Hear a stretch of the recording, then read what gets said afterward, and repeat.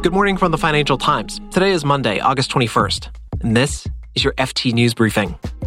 Some of the biggest names in private equity are having a tough time these days, and Iran is struggling with oil prices that are too low.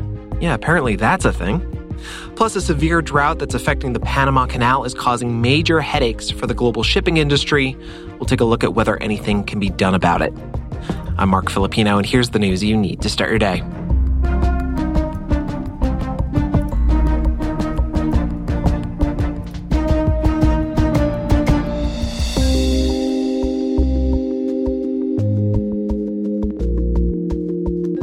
Private equity giants are handing over companies they own to lending arms of rivals.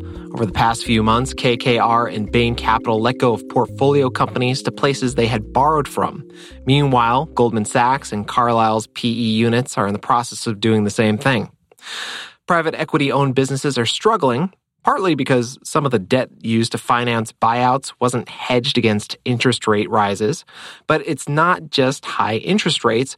Private equity groups are also struggling with supply chain issues and sticky inflation.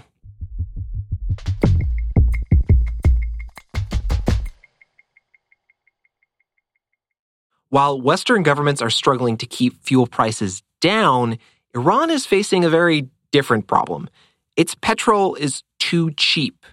A liter in Iran will run you just 3 cents. Compare that to $1.10 at the pump in the U.S. or just under £2 in the U.K. Iran keeps its prices low through heavy government subsidies. Here to talk about why that's become an issue is the FT's Tehran correspondent, Najmeh Bozorgmehr. Hi, Najmeh. Hello. Hi. Okay, so first of all, let's take a step back. Why does Iran have these subsidies in the first place? As you know, Iran sits on some of the world's biggest oil and gas reserves. And traditionally, there have always been subsidies on energy in Iran. But this is turning into a big burden on the government's shoulders. And many people believe it's not sustainable. But on the other hand, it's almost impossible to cut subsidies. People think this is their right to have cheap energy. So the government is in a way stuck between high expectations of people and the reality on the ground, which makes it very difficult to have these subsidies going on. Okay, so you mentioned that Iran has had these subsidies for quite a long time. Why is that more of a problem now than it's been in the past? Most of the years, over the past decades, Iran has been struggling with U.S. sanctions. Iran's revenues have been shrinking. In the meantime, inflation is really high. In recent years, it has been around 40% every year. So it's very difficult to keep the petrol prices so low. And Najmeh, as I understand it, Iran now has to import petrol these days. Is that right? For about 1 decade, Iran did not need to import petrol anymore. Suddenly this year, because of the gap between supply and demand, it seems they have been importing again. Of course, authorities do not acknowledge that any imports have been happening, but analysts believe imports have started since February, March. So this is extra financial burden on the government. If you buy petrol at global prices, which are high, and sell it at home almost at no price.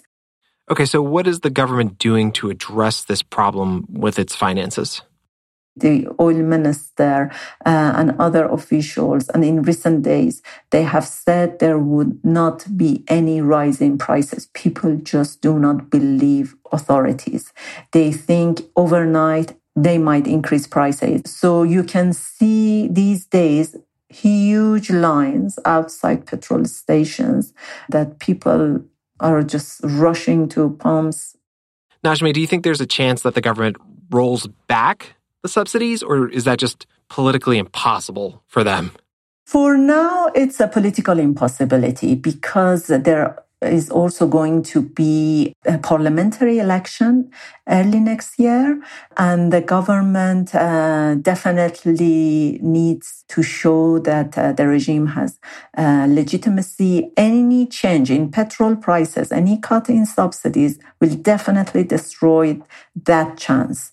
So I highly doubt that there will be any change in prices, please, over the next year. That's the FT's Najmeh Bazorgmer. Thanks, Najmeh. Thank you.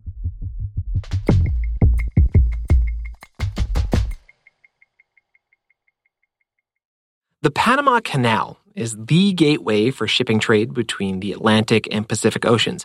It's a key transit route for U.S. liquefied natural gas and for fruits from South America.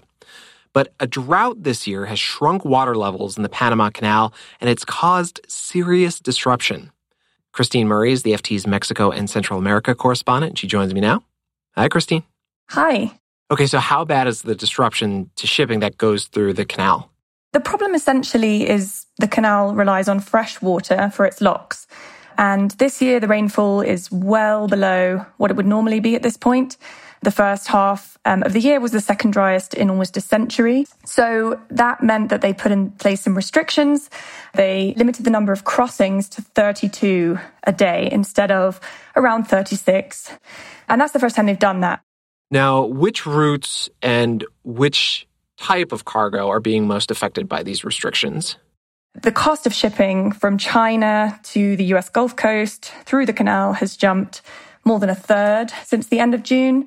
Waiting times for tankers carrying liquefied natural gas, which are some of the most affected by this, increased from 8 days to 18 days in just a few weeks. And food products from South America going to Europe could also be affected because these restrictions are likely to be in place until next year, the canal has said.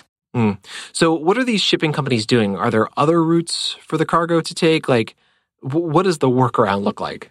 In the second half of the year, as Christmas approaches, shipping usually picks up again. So companies want to have more flexibility to put on more ships and won't be able to. I mean, one alternative route from Asia to the US is the Suez Canal, but that adds a week to journey time. So it's not ideal.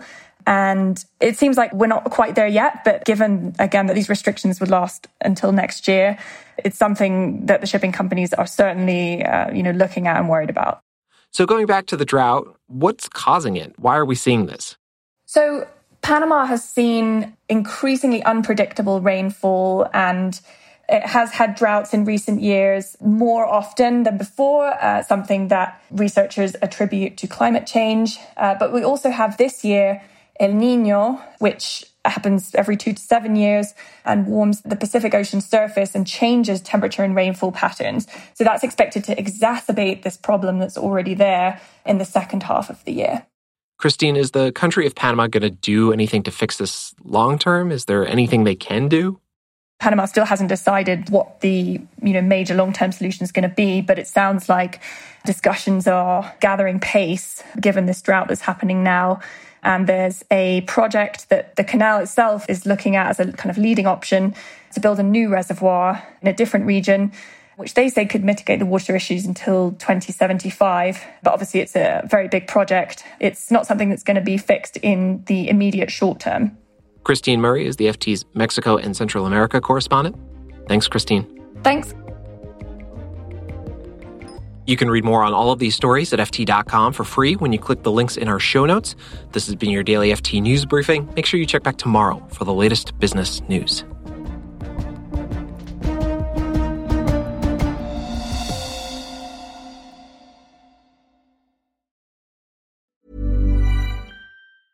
Hi, this is Matt and Sean from Two Black Guys with Good Credit.